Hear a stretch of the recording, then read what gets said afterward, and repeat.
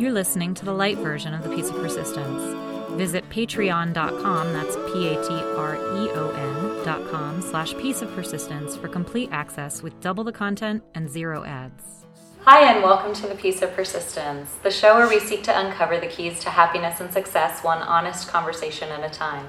I'm your host, Abigail Wright, and today we're coming to you from the Aikido Schools of New Jersey with George Walden, who practices Aikido and also assistant teaches here. George, thank you so much for being on the show. Thank you so much for inviting me. I really appreciate it. George was born in Washington, D.C. and raised in the nearby suburb of Upper Marlboro, Maryland. With close ties to his family, he still gets together with his 2 brothers and 2 sisters and his nieces and nephews a couple of times each year for family gatherings. George completed a Bachelor of Science degree at Morgan State University in 1972 in Baltimore, Maryland. And following his graduation, he was offered a position with the U.S. Food and Drug Administration in Newark, New Jersey, and continued to work for the FDA for 25 and a half years as a consumer safety officer. He was fortunate to retire early from the FDA in 1997 and began his career with Warner Lambert, which is later known as Pfizer Pharmaceuticals, Inc., as a corporate quality auditor.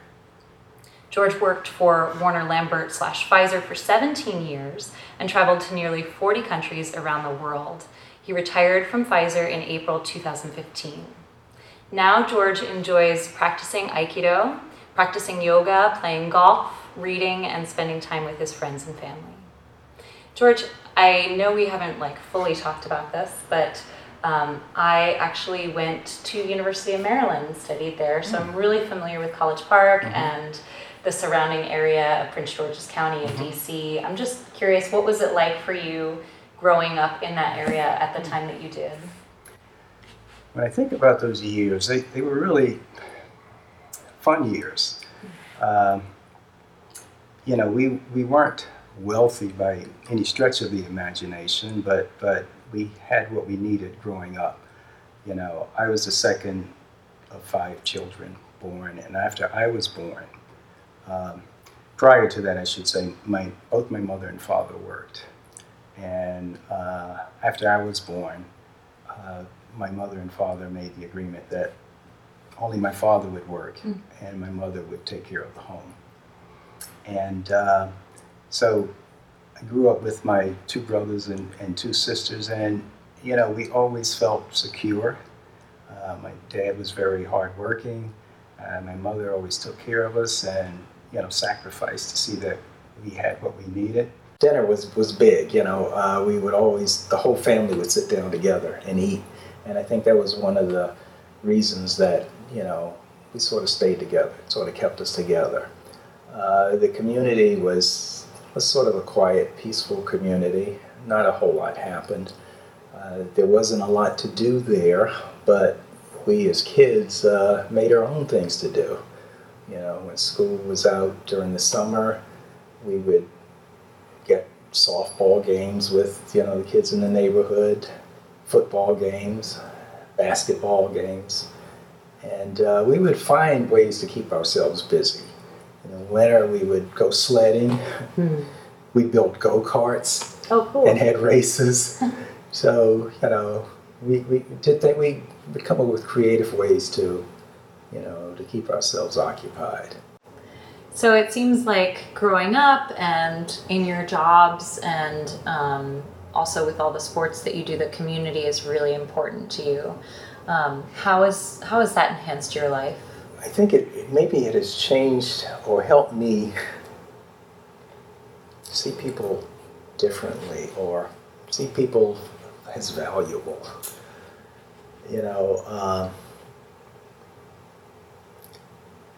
I had some interesting experiences. Certainly I remember a few from the FDA where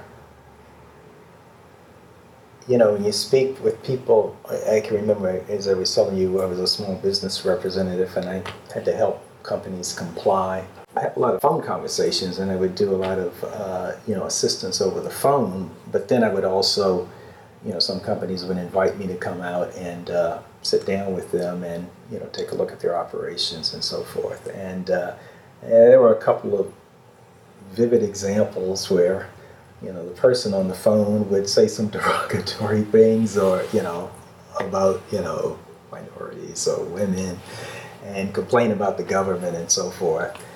But of course, I didn't get upset or anything. I would just, try to calm them down and say, well, look, this is actually the way it is. And a few of those times I got invited out there, and I was wondering, what's going to happen? This guy said all these things to me. When he sees me, what is he going to think? Wow. And I can remember, when he opened the door and he saw me, and he just stared for a long time. And I was wondering, I said, well, can I come in? And he said, all right, sure, come in. So, he just kept looking at me, sat me down. But to make a long story short, as I sat down and explained the regulations to him, and as a matter of fact, for his device, he was going to be exempt from a lot of the regulations, and he was happy to learn that. To make a long story short, once the guy got to know me, it was difficult for me to get away from him. It was like I became his best friend. He was inviting me to dinner. He found out I played golf. He gave me tips on my putting. He had written, a couple of books. He gave me books. So I say all this to say that, there's a lot of hatred and fear and animosity in the world. But, people are people. And I think a lot of it stems from the fact that, we don't know each other. We don't try to get to know each other. But once we, learn a little bit about each other and get to know each other, we find that we're all the same, There's no reason for that. Yeah. And I think, when I look back, my community upbringing contributed to that. Looking for a great present for that reader or student in your life? You need to visit the online bookstore with a soul, Better World Books. They collect and sell books online to donate books and fund literacy initiatives worldwide. You can get that perfect present while helping promote literacy. Visit peaceofpersistence.com/betterworld for free shipping worldwide and the chance to make a difference. That's peaceofpersistence.com/betterworld. What's your perspective on what's happening in today's society between what's going on in our political climate and the extreme polarization of different viewpoints and then the sort of resurgence of overt racism? Is any of this new? It's probably always been there, but now, especially with the rhetoric that comes out of our leadership, people feel emboldened to come forth with it and and be out front with it and maybe even, are encouraged by it. How have you reacted to it, and what do you think we can do better as individuals to improve our society? My motto is to let people have their space, because I think about, I told you about some things that I ran into when I was with the FDA. And, people may think they hate you or dislike you because of what they perceive or what they think about you. But then when they get to know you, usually your first impression isn't always the right one. I mean, because of the way someone looks or, acts or whatever, but once you get to know that person, you find out there's really no reason for you to hate them. Yeah. What does happiness mean to you in your life? That's a good one. I think happiness means being able to being able to do the things or doing the things that you want to do. Yet I think I'd be very unhappy if now if I couldn't do Aikido. This has sort of become my life. Or if I couldn't get together with my brothers and friends from time to time and play golf. I like being around people. And if I couldn't get together with people.